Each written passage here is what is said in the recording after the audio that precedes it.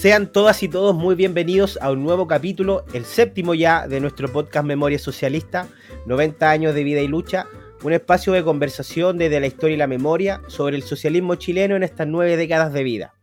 Es un espacio que nace desde el programa de Memoria e Historia Socialista del Instituto Igualdad y que cuenta con el apoyo de la Fundación Friedrich Ebert y por supuesto el Partido Socialista. En el capítulo de hoy conversaremos sobre la antesala de la elección presidencial de 1970, los debates en torno a la definición del programa y el candidato, y por supuesto el rol del Partido Socialista en el triunfo de Salvador Allende. Para eso, en el capítulo de hoy, nos acompaña Francisco Melo, historiador y miembro del programa de Memoria e Historia Socialista del Instituto Igualdad, y la compañera histórica dirigente del Partido Socialista, Fidelma Allende, dirigenta sindical, fue regidora por Santiago, también fue parlamentaria, diputada en el último congreso elegido democráticamente antes de la ruptura democrática, y hoy nos acompañará en este capítulo para conversar desde su recuerdo y desde su trayectoria sobre este complejo episodio de la historia de nuestro país. Antes de comenzar, para que todas y todos quienes nos escuchan sepan la trayectoria de la compañera Fidelma, me gustaría, compañera, que usted misma pudiera contarnos desde su recuerdo, desde sus palabras, cómo ha sido su trayectoria política y social dentro del Partido Socialista. ¿Cómo está, compañera Fidelma? Bienvenida, muchas gracias.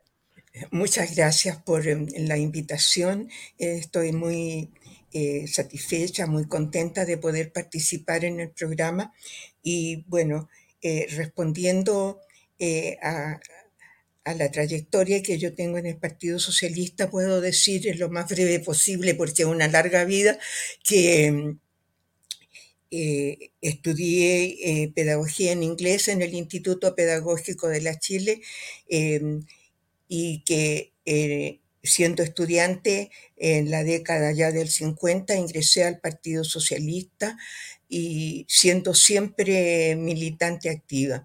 Desde el año concretamente 57, en que ya era profesora de inglés, empecé a participar al comienzo en lo que era antes la Federación de Educadores, pasando los años y mi trayectoria, después dirigente nacional de la CUT, y allí jugué creo yo, un rol bastante importante hasta 1973, siendo elegida en varios periodos dirigente. Y participando también en las campañas, especialmente en la del 64 y 70, por Salvador Allende, y bueno, haciendo todo el trabajo que en la época correspondía.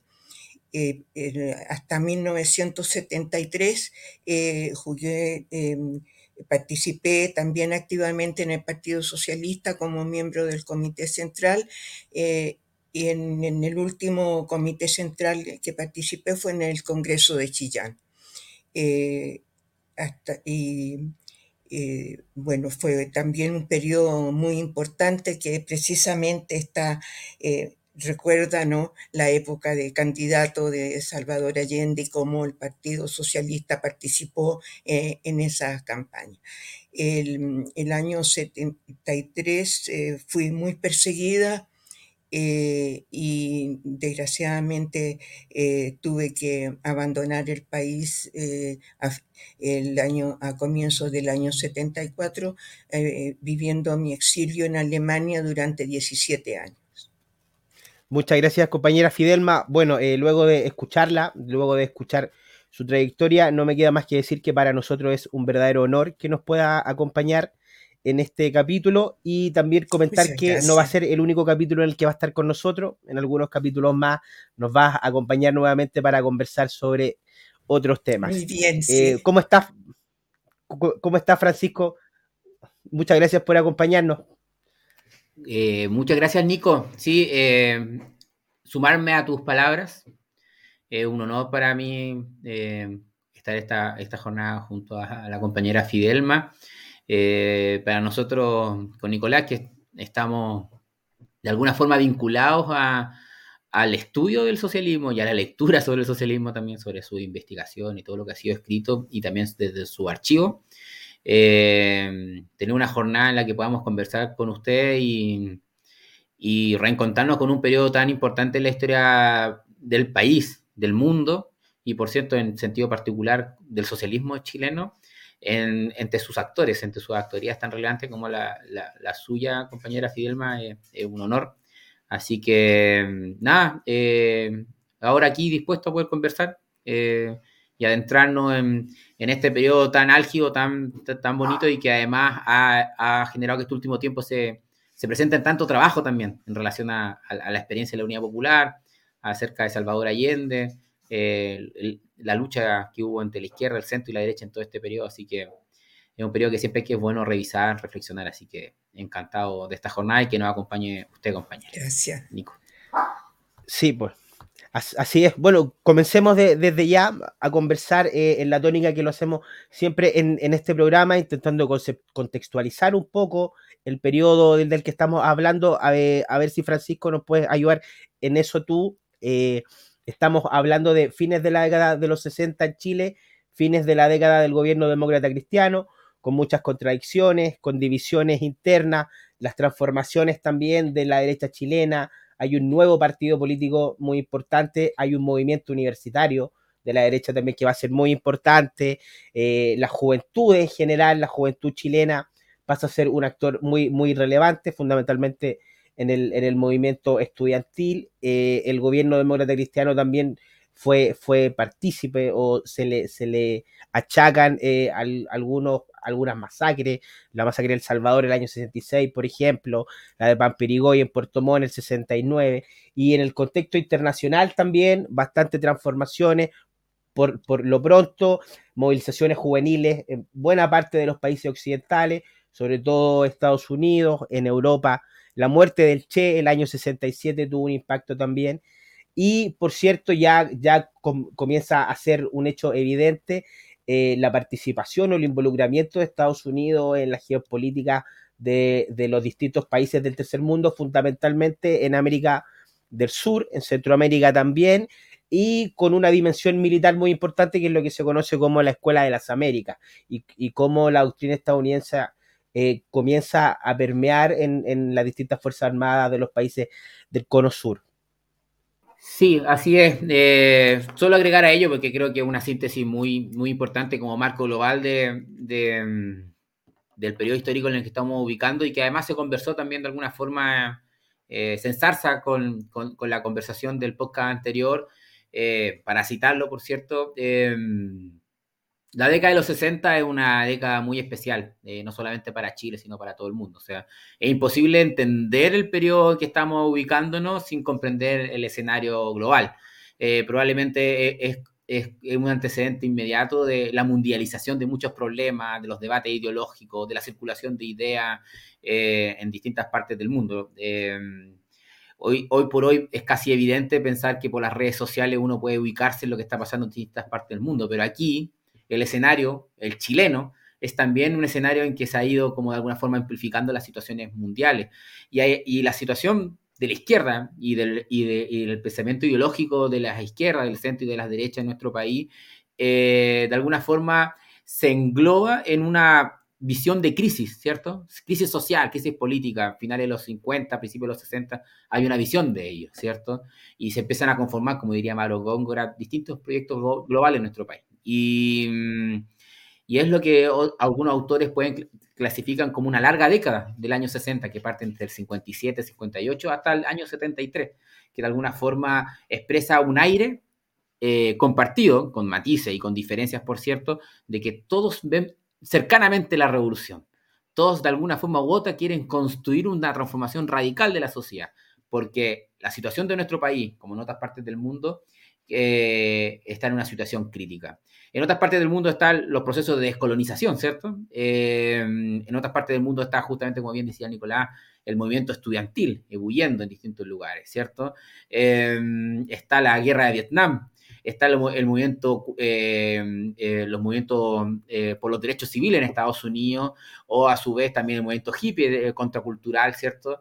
Y así sucesivamente. Por ende, estamos en un momento histórico muy potente y muy relevante. Y ese momento también se empieza a engarzar con la historia nacional, y Chile tiene el movimiento estudiantil justamente en la Universidad Católica, su contramovimiento que es el gremialismo, como bien comentaba Nicolás, la reconstrucción de la derecha chilena a través del Partido Nacional, y así sucesivamente, y la construcción también de nuevos actores, y yo creo que es una cuestión también súper relevante para terminar esta parte, que es que al movimiento obrero clásico en el cual los partidos de izquierda se acoplaban, también empieza a emerger otro gran movimiento, que es el movimiento de pobladores, ¿cierto? Las mujeres, los jóvenes, etcétera. Por tanto, estamos en una etapa muy crucial, muy efervescente, que además se vincula con la incorporación cada vez más a los procesos grandes de democratización de nuestro país, ¿cierto? Porque estamos en un proceso en que casi universalmente en Chile se empieza a votar, o sea, casi todo, desde las personas ciegas, mujeres, hombres, se baja la edad, las personas que no sabían leer, etcétera. Por tanto, es una situación en que paulatinamente la democracia empieza a tener nuevos actores y empieza a generarse un proceso muy interesante de reflexión y de crítica y de movilización social. Eso. Sí, pues así es como conversábamos en el podcast pasado, es una de las décadas más complejas y más con mayores transformaciones del siglo XX. Compañera Fidelma, yo entiendo que usted en su rol sindical a través de la CUT le tocó viajar. En esa época le tocó participar de muchas instancias de solidaridad internacional, de muchas instancias donde las distintas izquierdas, los distintos movimientos transformadores del mundo convergían y compartían su experiencia. Y además usted al interior del partido comienza a tener un rol muy activo también. ¿De qué manera recuerda la militancia, los debates y la forma de hacer política a fines de los 60? Bueno, yo antes de contestar o comentar lo que está planteando, quisiera resaltar que para un poco agregar al planteamiento y al recuerdo que ustedes han hecho, que no podríamos dejar de mencionar en la etapa de 50-60 el rol que jugó la democracia cristiana en el año del 64 al 70, ¿verdad? Y que eso, además del rol que jugaban los ya partidos marxistas, el Partido Radical incluso, en toda una efervescencia, un movimiento que puede después, con los años, explicar lo que ocurrió, por qué pudo el movimiento especialmente popular y el movimiento sindical chileno elegir presidente a Salvador Allende. Ha sido un largo proceso de cambio. Hubo una efervescencia en América Latina y que logró a través de los planteamientos que hizo la democracia cristiana, que fueron muy importantes, yo creo que hay que mencionarlo, en lo que se refiere, por ejemplo, a la patria joven, aludía Francisco Melo, ¿no? Los movimientos estudiantiles, los movimientos juveniles. En realidad yo recuerdo eso porque la patria joven fue realmente avasalladora, como diríamos, ¿no? Y lo mismo la creación o la ley ya de juntas de vecinos el rol que jugaron, y ahí respondo un poco lo que se decía, la posibilidad que tuve de participar muy activamente con el papel que jugaron las mujeres en esa época en los centros de madre. Era una organización fantástica. Tal vez más adelante podamos contar cómo jugaron un rol muy importante en las campañas presidenciales, ¿no? Bueno, en esa época, siendo yo dirigente fundamentalmente de la Federación de Educadores y también de la antes Central Única de Trabajadores, tuve oportunidad de viajar a diferentes partes. Había una muy buena relación con las organizaciones de profesores de América Latina, ¿no? Y por supuesto también jugaba un rol muy importante y a través de la CUT, que tenía relaciones con los sindicatos de lo que era antes la Unión Soviética, había cada cierto tiempo invitaciones para los dirigentes chilenos que pudiéramos como invitados ir a actividades importantes que se desarrollaban en Europa. Por lo tanto, que tuve la oportunidad, bueno, de no solamente la formación y la experiencia que entregaban las organizaciones sindicales, sociales y políticas en nuestro país, sino también uno aprender, ¿no? Lo que eran las organizaciones en los países de Europa. Bueno, tuve oportunidad de haber ido a Inglaterra, por ejemplo, invitada, haber ido a la Unión Soviética varias veces, a un congreso que me marcó mucho, un congreso de educación en Argelia, ¿no? Es decir, eh, no tanto era como político, sino como dirigente social. El partido no contaba absolutamente con recursos y no había posibilidad de ningún viaje financiado por el partido, de tal manera que si no había invitación, y tampoco contaban mucho los sindicatos ni, la, ni en esa época la Federación de Educadores. Pero yo diría que esos viajes más la experiencia y la actividad sostenida con las organizaciones sociales y sindicales me fueron dando una experiencia de la cual debo agradecer, ¿no? Y que permitió que más tarde pudiera llegar a ser dirigente del partido y también parlamentaria.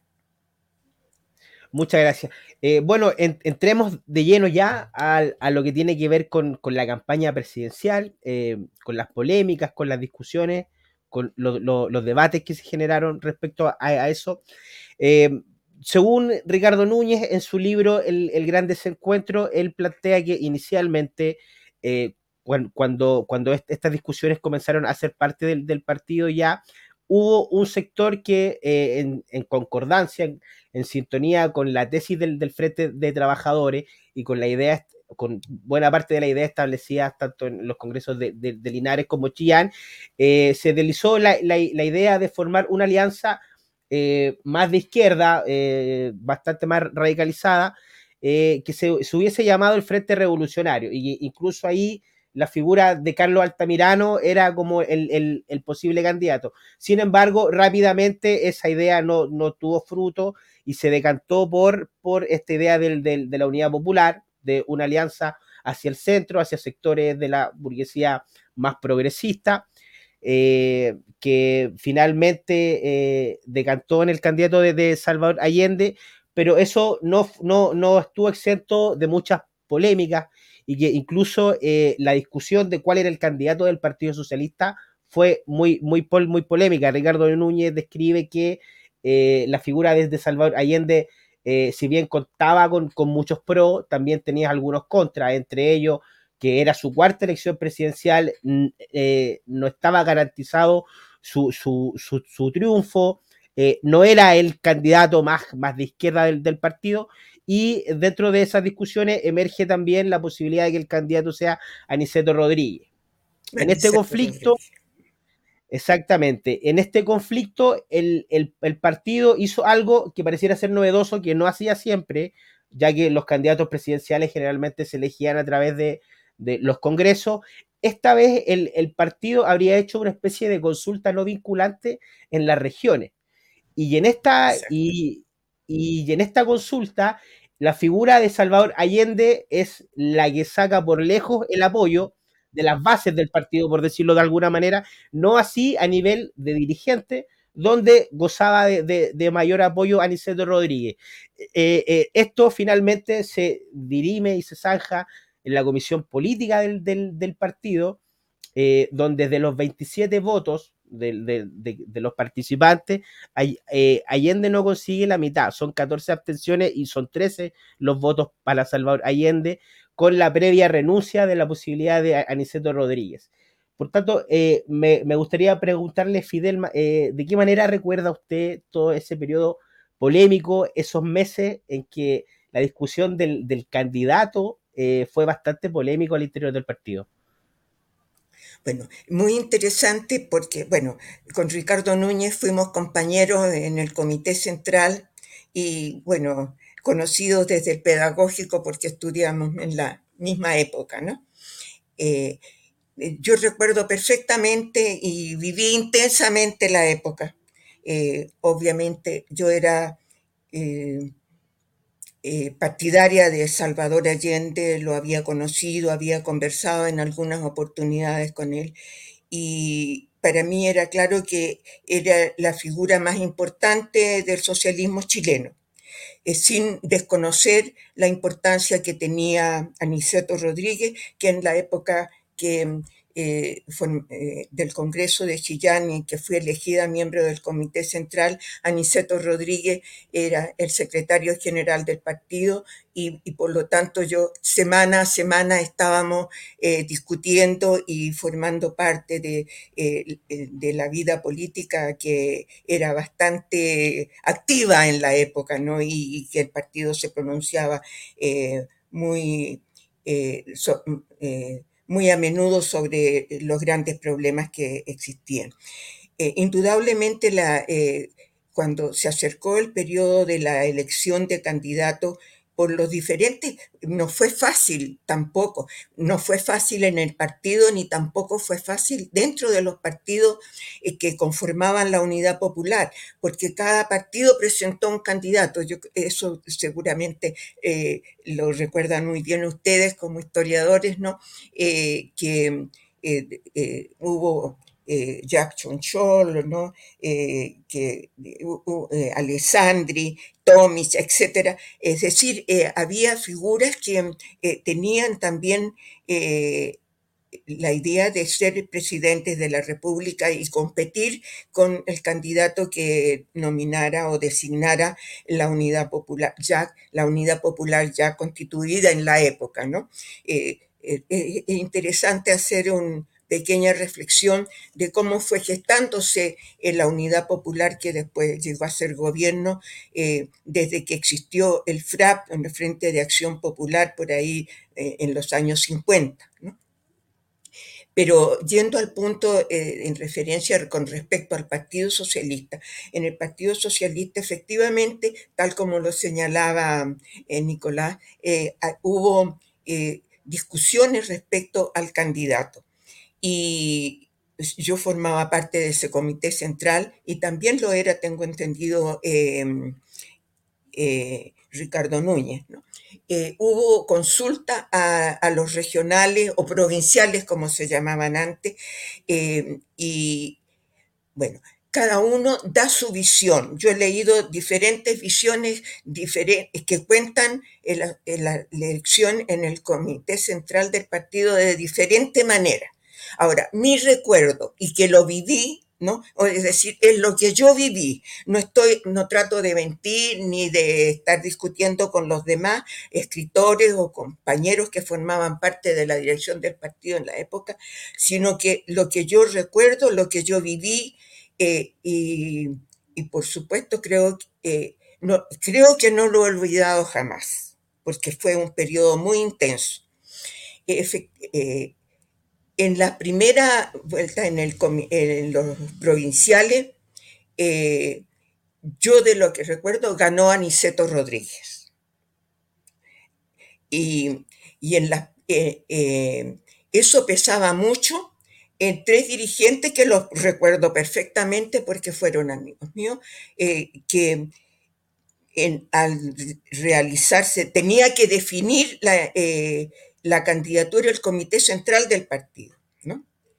Y en esa época formaba parte del comité central Iván Núñez, que no sé si ustedes lo recuerdan, fue el autor, junto con otros compañeros, por supuesto, de la Escuela Nacional Unificada de la ENU, un gran educador, ¿no? Un destacado socialista, un hombre muy preparado. Él formaba parte del comité central. Julio Benítez, muy conocido dentro del partido, que fue subsecretario del Trabajo, ¿sí? Y yo, ¿no? Nosotros, cuando se hizo la elección en el comité central, nos abstuvimos. Y se produjo el empate seguramente de estas cifras que da Ricardo Núñez, 27, no sé. Yo no recuerdo exactamente el número, pero sí recuerdo que en el Comité Central hubo empate y el empate se definía con estas 3 abstenciones. Hubo un segundo Comité Central para definir la candidatura de Allende y en ese segundo Comité Central de nuevo se empató, hasta que hubo un tercero Comité Central en que nosotros no podíamos seguir, había que definir el candidato, y en ese tercer Comité Central nosotros votamos por Allende. ¿Y por qué pesaba tanto, no, la abstención? Porque Aniceto había obtenido las bases del partido. O sea, la estructura partidaria estaba con Aniceto. Por estas razones que ustedes mismos dijeron, mucha gente pensaba que ya una cuarta campaña de Allende era difícil, que, bueno, algunos como aceptaban hasta el término de pije, otros decían que Allende no iba a cumplir el programa, que iba a traicionar, etcétera, etcétera, ¿no? Y por lo tanto había discrepancias con respecto a la designación del candidato, pero también había la presión de los otros partidos que conformaban la Unidad Popular y que tenían candidato. Entonces, por ese motivo, ¿no? Yo misma opté por votar por Allende en el tercer Comité Central en que se definió el candidato del partido. Tal vez esto resulta, bueno, pero hay otros compañeros que formaban en la época también en el Comité Central que tienen la misma recuerdo que yo estoy haciendo y que estoy dando, pero yo he tratado de ser lo más genuina posible y de bueno, fue la visión que yo di siempre, ¿no? Cuando me preguntaron sobre el tema. Ahora, si estoy equivocada, lo siento mucho, y que los historiadores tengan la verdad, no sé, sería difícil decidirlo, pero yo no miento. Es decir, yo viví el periodo muy intensamente, participé en las campañas y por lo tanto me siento con el derecho de decir mi verdad, mi visión. Y que creo que es realmente la auténtica. Desgraciadamente los documentos no existen, el golpe se llevó todo, se incendió el local del partido y seguramente que habría algún acta, alguna cosa de lo que ocurrió exactamente en esos comités centrales, pero desgraciadamente todo desapareció y también desapareció mi biblioteca que se la llevaron los militares cuando allanaron mi casa. O sea, desgraciadamente no tenemos, por lo menos yo no tengo documentos y yo creo que muchos dirigentes, o sea, se quemó todo y yo creo que desgraciadamente esos documentos desaparecieron. Bueno, muchas gracias por compartir esos recuerdos es precisamente esa sinceridad con la que nos está contando sus recuerdos la que nos interesaba que pudiera compartir con nosotros. Tú me imagino que tienes alguna reflexión al respecto, Francisco, también sobre este tema. Sí, de modo también bien sucinto, porque de ningún caso, compañera Fidelma, vamos a rebatirle nosotros su testimonio, para nada, de ninguna forma, porque además nos parece súper interesante, porque no es que no aporte nada, de hecho aporta demasiado justamente a seguir ampliando la visión sobre un periodo que es súper interesante y que además en general se le achaca al PS muchas responsabilidades justamente incluso en la definición de la candidatura, y hay que sincerar también en buena lid de que la candidatura de Salvador Allende justamente tenía ciertas limitaciones vistas en el periodo largo. O sea, era un candidato que llevaba muchos años en ruedo, pero sin duda alguna, yo por eso también me gustaría tal vez profundizar, no sé si después de mis palabras o más adelante, lo que significaba justamente el allendismo, porque sin duda una cosa es la estructura partidaria, ¿cierto? Es la militancia partidaria, pero en mi caso también de testimonios familiares y otros, mis abuelos, por ejemplo, no eran necesariamente militantes de partido, pero eran profundamente allendistas. Estaban vinculados con Allende más allá de la orgánica partidaria. Era una cuestión sin duda increíble. Y yo también en ese marco despejado el hecho de que el Partido Socialista definiera su candidatura con Salvador Allende, a posteriori ya esto ya es una comisión política, más allá del comité central, que significaba justamente lo que comentaba Nicolás en un comienzo, que son los 13 votos a favor y las 14 abstenciones. La Unidad Popular como tal comienza a organizar justamente para hacer una campaña presidencial que probablemente tiene que haber sido única en la historia del país en el sentido de la movilización completa que se dio. Y eso yo creo que es una cuestión que uno podría ir hincar el diente, porque lo más probable es que esta conformación de los comandos de la Unidad Popular en distintas poblaciones, en distintos lugares, etcétera, la conformación además previamente antes del candidato de lo que es una suerte como de programa, entre otros, son cuestiones que le entregaron de alguna forma una épica a la campaña que tal vez traspasaba a Allende, pero lo incorporaba también a él como una figura, y es porque el Allende que uno reconoce hoy día no es solo el mito de lo que fue el golpe de Estado y su fallecimiento, sino que también aquel hombre militante y también líder que estuvo ahí pues, junto a la gente, que recorrió el país de norte a sur, de este a oeste, que conoció todas las poblaciones, conoció todos los pueblos del país, y que hacen, por ejemplo, hoy día, cuando uno va a una comuna muy alejada del Santiago, que siguen habiendo socialistas, porque se incorporaron de alguna forma al camino del socialismo chileno a través de la figura de Salvador Allende, que pasa mucho más allá incluso que la orgánica propiamente tal. Eso, Nico.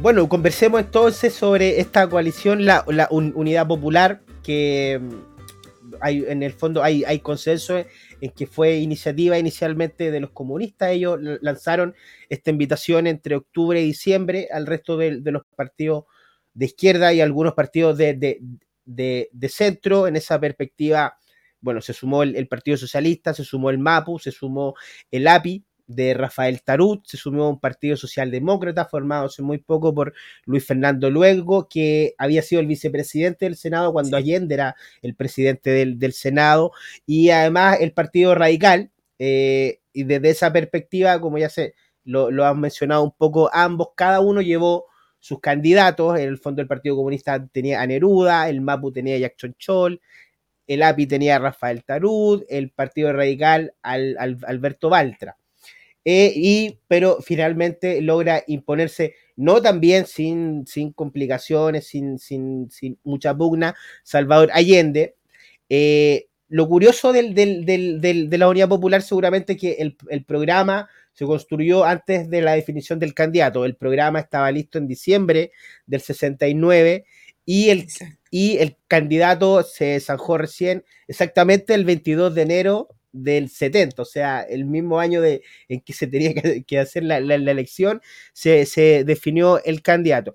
Y seguramente el programa ha sido también un punto de polémica y de revisión, y hay un cierto consenso quizá en que el programa fue algo ambiguo, no hubo una definición política y doctrinaria tan clara, precisamente porque dentro de la Unidad Popular convivían dos almas muy fuertes.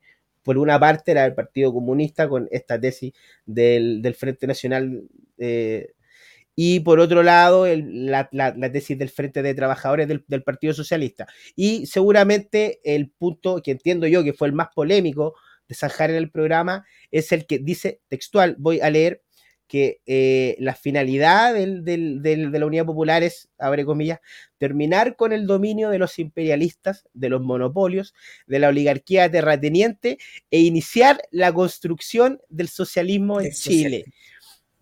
Sea lo que fuese que significara la construcción del socialismo en Chile. Y al parecer, para el Partido Comunista y los movimientos afines, la construcción del socialismo en Chile significaba básicamente esta etapa democrático-burguesa en donde se aíslan los elementos antiimperialistas, o sea, perdón, los elementos imperialistas, el gran capital transnacional. Pero para otro sector, fundamentalmente el Partido Socialista, la construcción del socialismo en Chile significaba empezar a asentar ya desde ahora las bases del socialismo desde la transformación de la institucionalidad misma.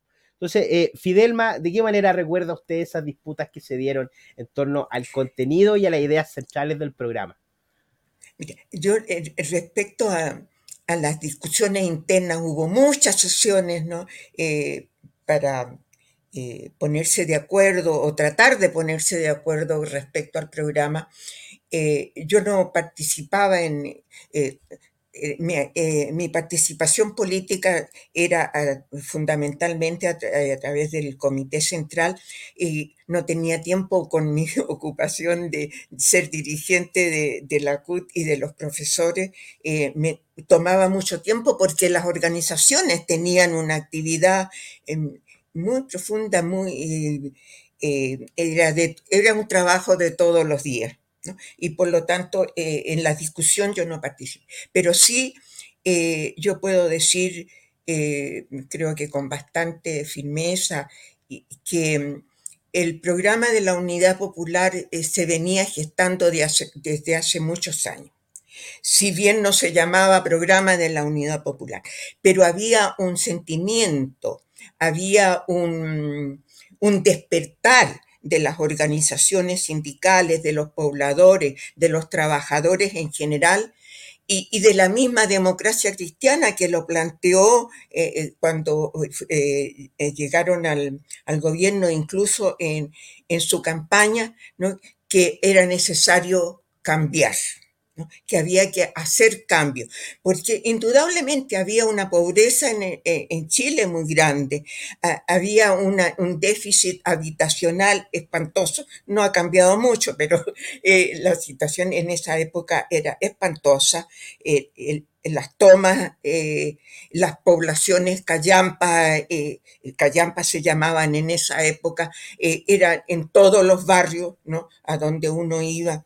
Es decir, era una situación que hacía urgente, ¿no? Que hubiese un programa y que había cambio. Y eso lo fue recogiendo las campañas fundamentalmente presidenciales de Salvador Allende. Se fue conformando, diría yo, en la mentalidad de la gente la necesidad de cambio, la necesidad de que terminara los gobiernos que eran gobiernos derechistas que mantuvieron un statu quo, sin duda que había avances, pero no lo suficiente.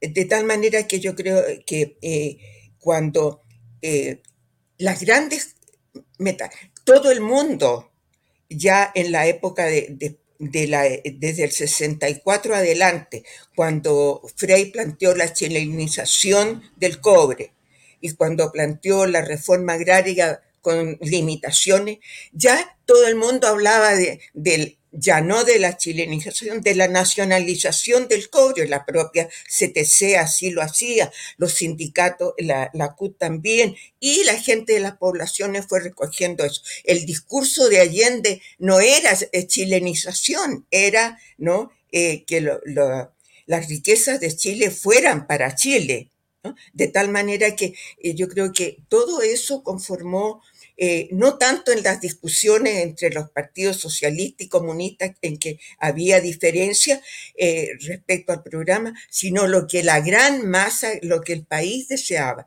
Y bueno, y para qué decir la estatización de la banca, el problema de la salud, la educación, todo, el problema de la educación lo sufríamos. Frei amplió bastante el campo educacional, trató de formar los profesores en forma rápida, que se llamaron los profesores Manmic, no sé, por ahí debe estar entre las anécdotas que estuvimos en contra de eso.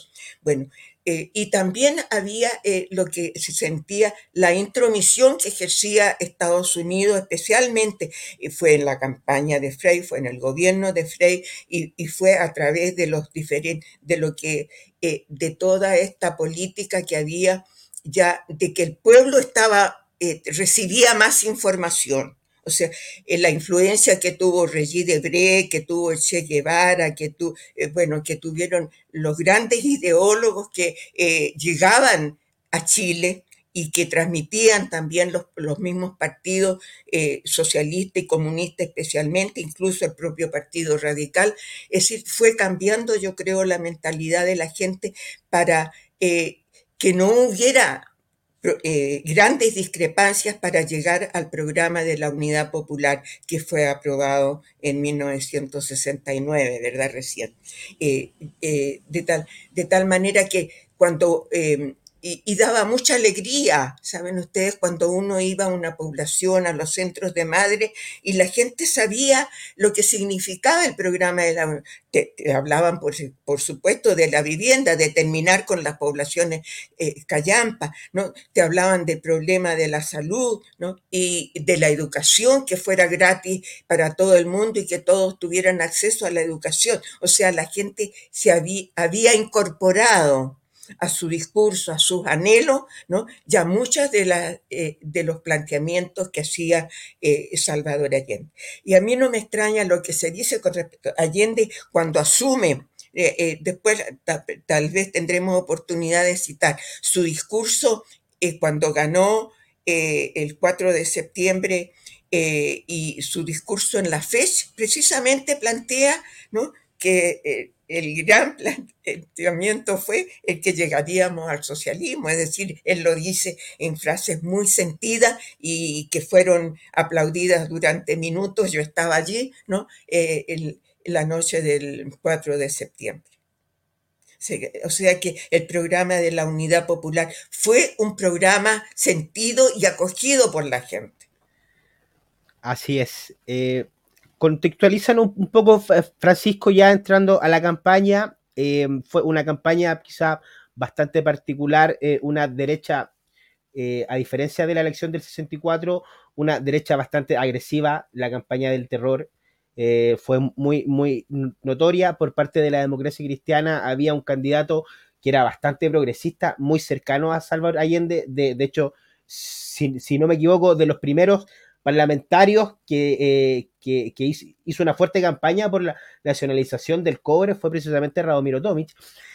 No gozaba de toda la simpatía del partido, sobre todo de los sectores conservadores, pero gozaba mucha simpatía en la izquierda. Y por otra parte, como bien señalabas tú, Francisco, la Unidad Popular excedía a los partidos, y era muy importante ahí la figura del allendismo como un fenómeno político-social de masa, y eso seguramente se refleja en que se constituyeron los comités de la Unidad Popular, los CUP, que fueron organizaciones territoriales para dar impulso a la campaña, que trascendieron a los partidos políticos y convocaron a una cantidad impresionante de sectores, de gente de los sectores populares, que se puso a disposición no tanto de los partidos, sino de la figura de Allende en sí y de su programa político. Sí, justamente, de hecho, antes de pasar en eso, yo quería como comentar un poco la figura de Radomiro Tomic, porque ya tengo en mis manos el libro de Patricio Elwin, y él recuerda mucho justamente que el concepto de unidad popular proviene de Radomiro Tomic. O sea, él es una de las primeras personas en nombrarlo como tal, y es del año, del primer semestre del 68. O sea, él dice: a juicio de Tomic, la unidad popular, tal como lo concebía, requiere 3 decisiones indispensablemente concurrentes: el acuerdo del partido, el acuerdo del gobierno y el acuerdo de la izquierda.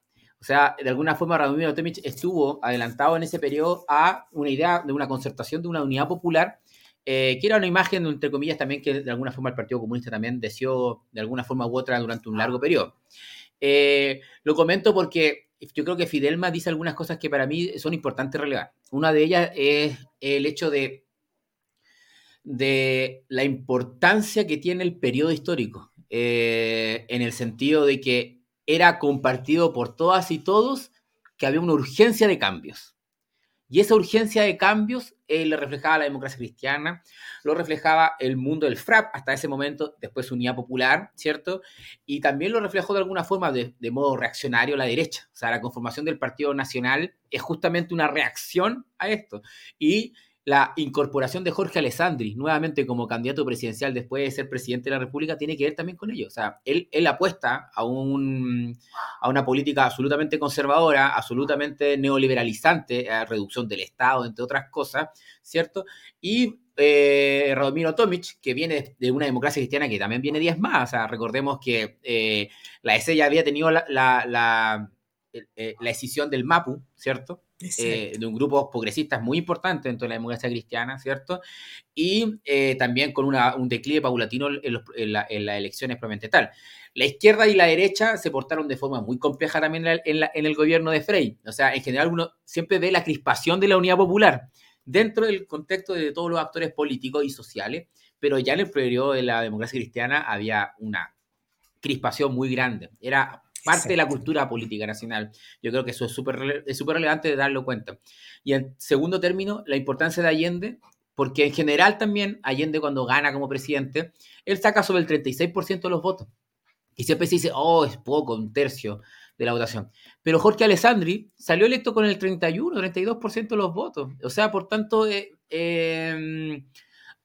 bueno colocar esos datos como frente a la realidad, porque es lo que, entre comillas, sucedía en nuestro país en ese contexto. Las votaciones eran de tal forma, y Allende tuvo una alta votación. Y daba cuenta justamente un poco lo que decía Nicolás. O sea, Allende era una figura que conocía a todo el país. A él lo conocía mucha gente, era un tipo muy carismático, y como además, en último término, y algo que creo que es muy importante relevar de lo que decía Fidelma, la Unidad Popular, el programa de la Unidad Popular, los sentidos comunes que se sintetizan en la Unidad Popular, es un proceso de muy largo aliento. O sea, la vía chilena al socialismo, este imaginario de Salvador Allende sobre el socialismo, que es en democracia, pluralismo y libertad, y que después empieza a incorporar teóricamente ya cuando es presidente, es algo que de alguna forma está en los cimientos del socialismo chileno, están en la idea de Eugenio González Rojas, están también en buena medida también en la idea del Partido Comunista cuando también cree en la democracia y apuesta por ella para las transformaciones pacíficas, entre otros. Por tanto, la Unidad Popular es la síntesis de una acumulación de fuerzas no solamente políticas en cuanto a correlación en terminología marxista, sino también en sentidos culturales, en visiones de Exacto. mundo, en emociones compartidas, entre otros. Por tanto, sin duda alguna, ese periodo de la Unidad Popular en que se incorporó la cultura, arte, ¿cierto? Es una cuestión notable. O sea, probablemente tiene que haber sido el gran movimiento cultural. Yo no sabría a cuál referirme, pero la nueva canción La chilena, música. justamente, la nueva canción chilena como escenario musical que te da otro horizonte para la gente, para poder llegar. O sea, tuvimos hasta un canto al programa, imagínense, o sea, cómo llegar a todas partes del país a través de la música, el arte, el rol de Víctor Jara, de los Quilapayún, del Inti Illimani, gente muy joven además. Por tanto, de las mujeres en las poblaciones, lo que dice Fidelma yo creo que es muy real, o sea, todas las personas o mucha gente se fue incorporando al imaginario de la Unión Popular a través de ello y hace que Salvador Allende logre el 4 de septiembre lograr la primera mayoría y que la democracia cristiana pasa a ser el tercer actor, o sea, dentro de un contexto muy crispado de proceso. Así que eso comentarlo y muchas gracias, Fielma, por tus palabras. Eso. Sí, yo que puedo. Sí, sí, adelante, por Sí, favor. mire, realmente, bueno, la campaña, yo puedo, de repente hasta me emociono recordando tratando de revivir, ¿no? Momentos pasados en las diferentes campañas, pero especialmente para estar más cerca de los hechos de en la campaña del 64, ¿no? De Salvador Allende. Eh, que tal como decíamos anteriormente, aquí venía una historia, venía un quehacer eh, lento pero seguro, lento pero seguro, digo, porque la gente que había participado, por ejemplo, en la campaña del 58, difícilmente se fue para otro lado, ¿no? Al contrario, fue aumentando y fue recogiendo los planteamientos que hacían los partidos y que por supuesto hacía Salvador Allende y sobre todo creo que es justo resaltar que el movimiento popular y los sindicatos, y especialmente la CUT, porque ahí estábamos y viví esa etapa, la CUT jugó un papel muy importante, sobre todo en la campaña del 64, ¿no? Recorriendo y llegando a todos los puntos del país donde había organización sindical, conformando los comités de los CUP, como los llamábamos, los comités de la Unidad Popular. Bueno, ya entre el 64 y el 70, hasta el 69 diría yo, por ahí está en algún texto, llegamos a una cifra total de 15.000, ¿no?, CUP en todo Chile, lo que significa 15.000 organizaciones enquistadas en los sindicatos, en la fábrica, en el colegio, en los centros de madre, en las tomas, en todos lados. Realmente Nicolás y Francisco, era maravilloso. Era llegar a un lugar donde había efervescencia, donde había fiesta, donde había consulta, donde había alegría. Es decir, yo tengo recuerdos muy vívidos, ¿no?, de haber llegado a los centros de madre. Las mujeres estaban organizadas y muy bien. Era una pobreza impresionante. Yo puedo decirle que muchas veces me tocó ir a casas de compañeras en las poblaciones que el suelo, su piso era de tierra, y que ellas cuando invitaban, porque era a la antigua, ¿no? Si invitaban, todo estaba limpio, todo estaba ordenado, el suelo estaba recién regado, ¿no? La mesa estaba puesta con mantelito y con la torta concebida y el té, todo servido. O sea, era un cariño y un aprecio por quien iba a ayudarles a organizarse o a resolver preguntas que ellas hacían. Era fantástico, era impresionante, y había una organización. No era cualquier compañera que salía a recibirte o que discutieran entre ellas cómo se hacía. No, había una organización y ellas eran las que decidían cómo se hacían las cosas. Entonces, yo por ahí en alguna parte he dicho que la organización que tuvimos desde el 64 al 73, creo que nunca más la lograremos, al menos con estos partidos que tenemos y esta organización que tenemos hoy día. No llegaremos a tener una organización en la que había en esos años. Y porque había esa organización, ese contacto y esa sabiduría, ¿no?, y esa solidaridad entre la gente, es que pudimos ganar la elección y pudimos además resistir los embates de, como aludían ustedes, que las campañas eran odiosas, fueron terribles, ¿no? El rol que jugó Estados Unidos en la campaña de Allende del 64 fue terrible. Cientos de millones, 700 millones para la campaña, para que ganara el candidato de la derecha, ¿no?, o los candidatos opuestos a Salvador Allende.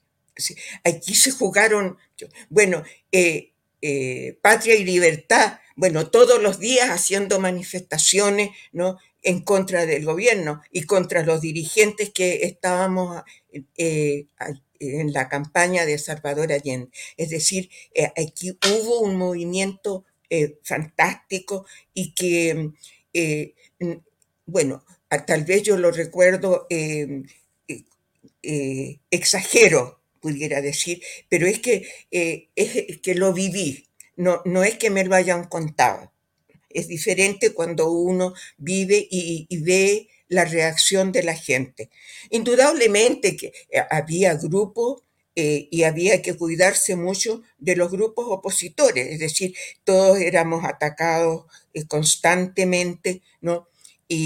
Pero había una organización también, vuelvo al que fue donde participé más activamente en la Central Única de Trabajadores.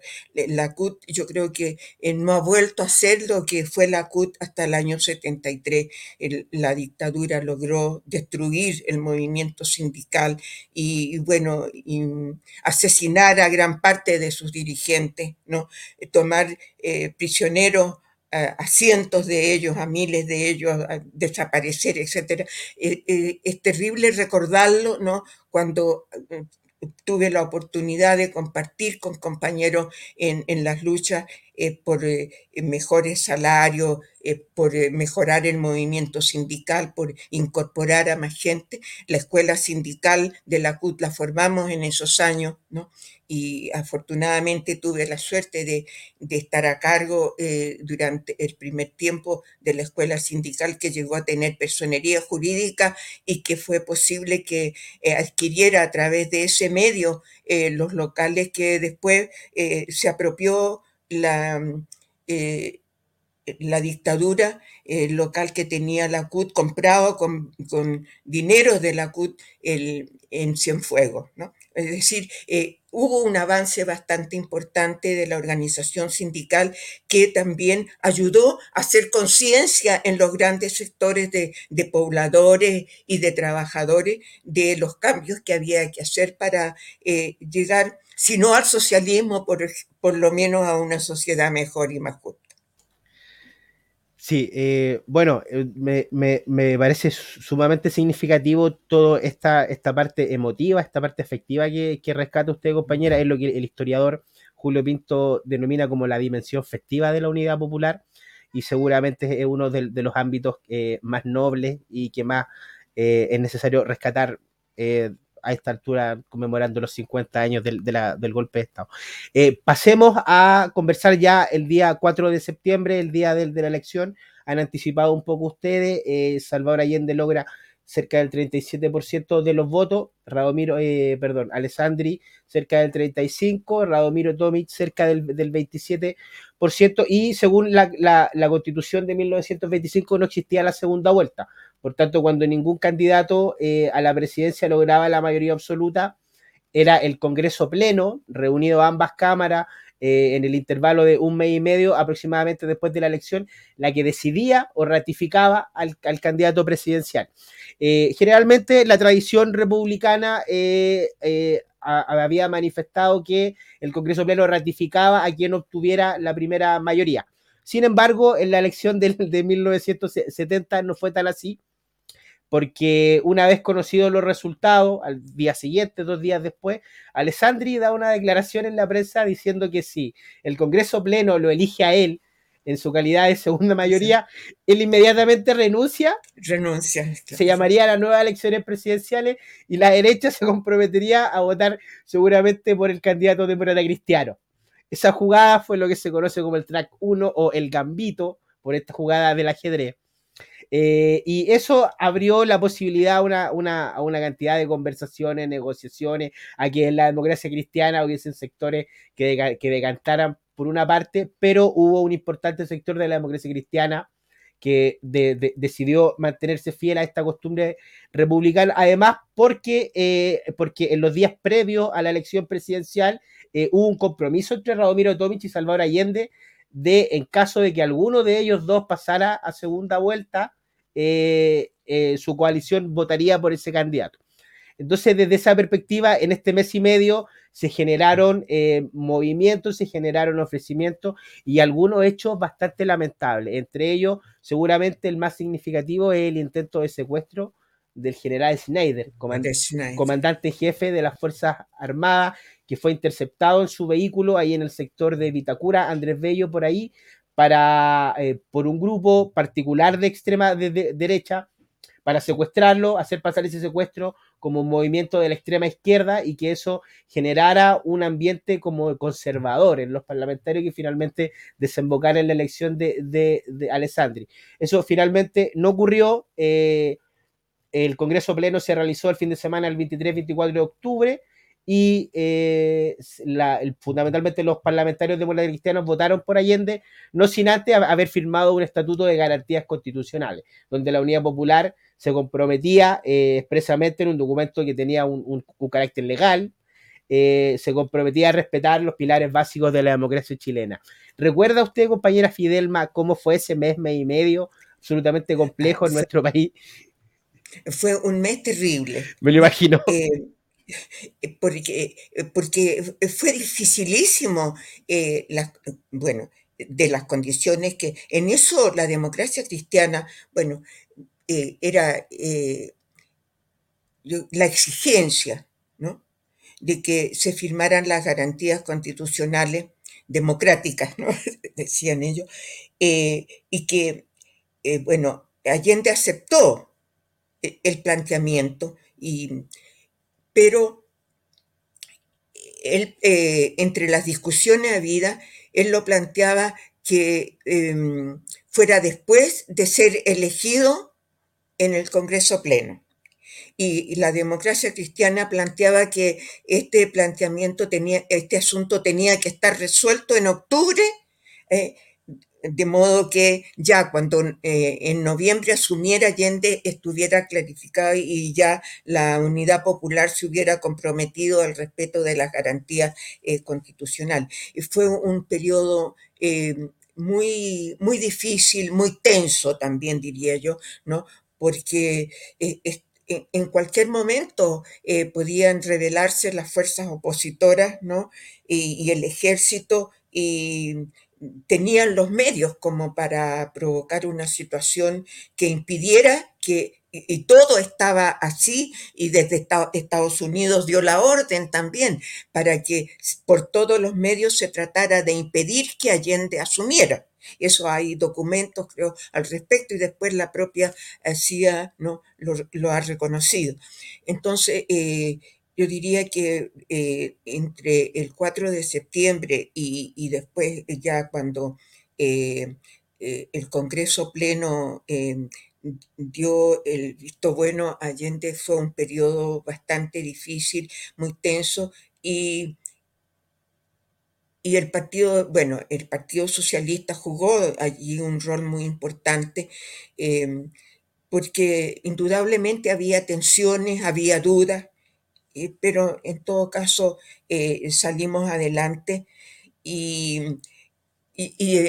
sí, yo diría que no, el resto de la gente no estaba al tanto de este problema que se suscitaba para que Allende asumiera. O sea, fue muy difícil darle a conocer a la gran masa de votantes, por ejemplo, que había que cumplir con este requisito para que Allende pudiera ser, por último, ratificado como presidente de la República.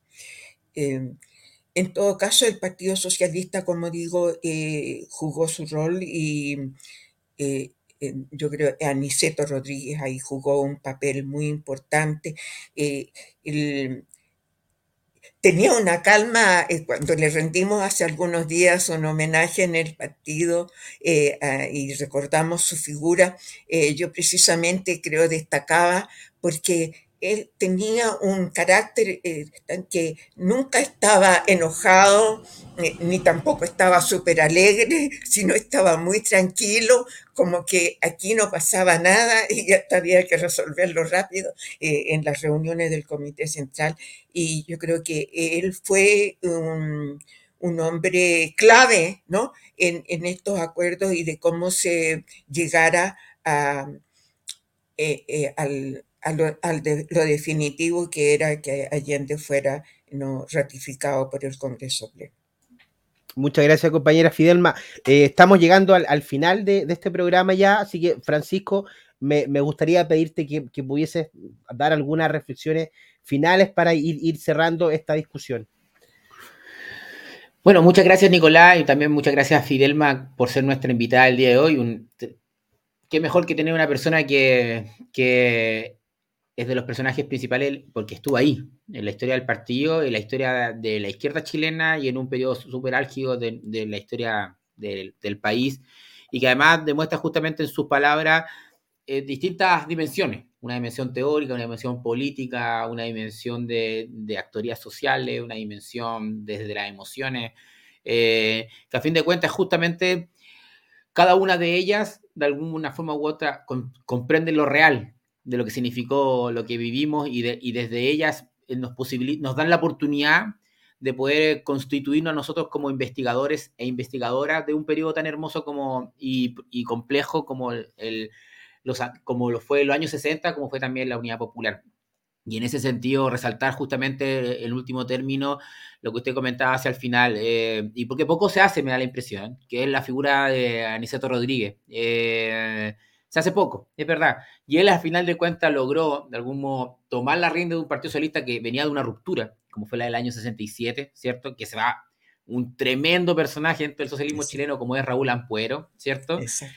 Tomás Chadwick, entre otros. Y él, pese a ello, lo sigue enrelando al Partido Socialista y logra poner un hombre de sus filas en la presidencia de la República. Cuestión que no había sucedido jamás en 40 años, 37 años de historia socialista como partido político.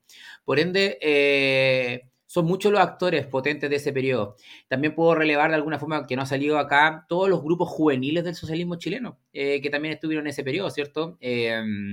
Gustavo Ruz, que fue el encargado juvenil de la campaña del partido y de la Unidad Popular, como también después Carlos Lorca, entre otras y otros compañeros de ese periodo. Así que es un periodo potente, hermoso, que no se determina en esta conversación, que probablemente pueden seguir en muchas otras conversaciones más, y que va de alguna forma a seguir siendo parte, porque como decía Manuel Antonio Garretón en una conversación, en una entrevista hace un tiempo atrás, al parecer el golpe de Estado, pero por cierto también de la Unidad Popular, sigue siendo de algún modo un cortaagua en nuestro país, entre los pros y contras, en lo que se sienten parte de ella como en los que no se sienten parte. Y aquí estamos justamente con cierto grado, ojalá, de objetividad también y también con la mesura, como usted comentaba, de Aniceto Rodríguez, reflexionando acerca de nuestra historia, para también entregarle a aquellos arqueólogos del futuro recuerdos de un tiempo hermoso y un tiempo potente, un tiempo difícil, un tiempo triste también, como fue el que estamos nosotros acá retratando. Así que muchas gracias, Fidelma, y también a ti, Nicolás, por la oportunidad. Muchas gracias por la invitación. Muchas gracias, Francisco. Muchas gracias, compañera Fidelma, por haber conversado con nosotros. Además, estamos muy contentos porque esta es la primera oportunidad de conversar, pero sabemos que no va a ser la última. Así que estamos muy contentos por eso. De verdad, a nombre de todo el equipo que trabaja en este podcast, Francisco, Davor Misa en la producción, Ramiro Leiva en el diseño, Tomás Vivanco en la difusión, queremos agradecerle enormemente porque haya participado con nosotros, porque haya compartido esos recuerdos, porque además tiene los recuerdos muy vívidos, así que se han comentado muchas cosas que no estaban en la literatura, ha aportado muchas cosas nuevas, así que desde esa perspectiva no me queda más que agradecerle. Y quiero agradecer a todas y todos quienes han escuchado este capítulo, a quienes nos han acompañado durante toda esta trayectoria de conversación y dejarlos invitados y a invitadas a que, por cierto, sigan escuchando nuestro podcast sobre los temas que vienen. Ya nos vamos a adentrar en la Unidad Popular en sí y el golpe de Estado. Así que nada, muchas gracias, Fidelma, muchas gracias, Francisco, y nos vemos en una próxima oportunidad. Chao, que estén muy bien. Nos vemos, un gran abrazo. Chao, muchas gracias por la invitación.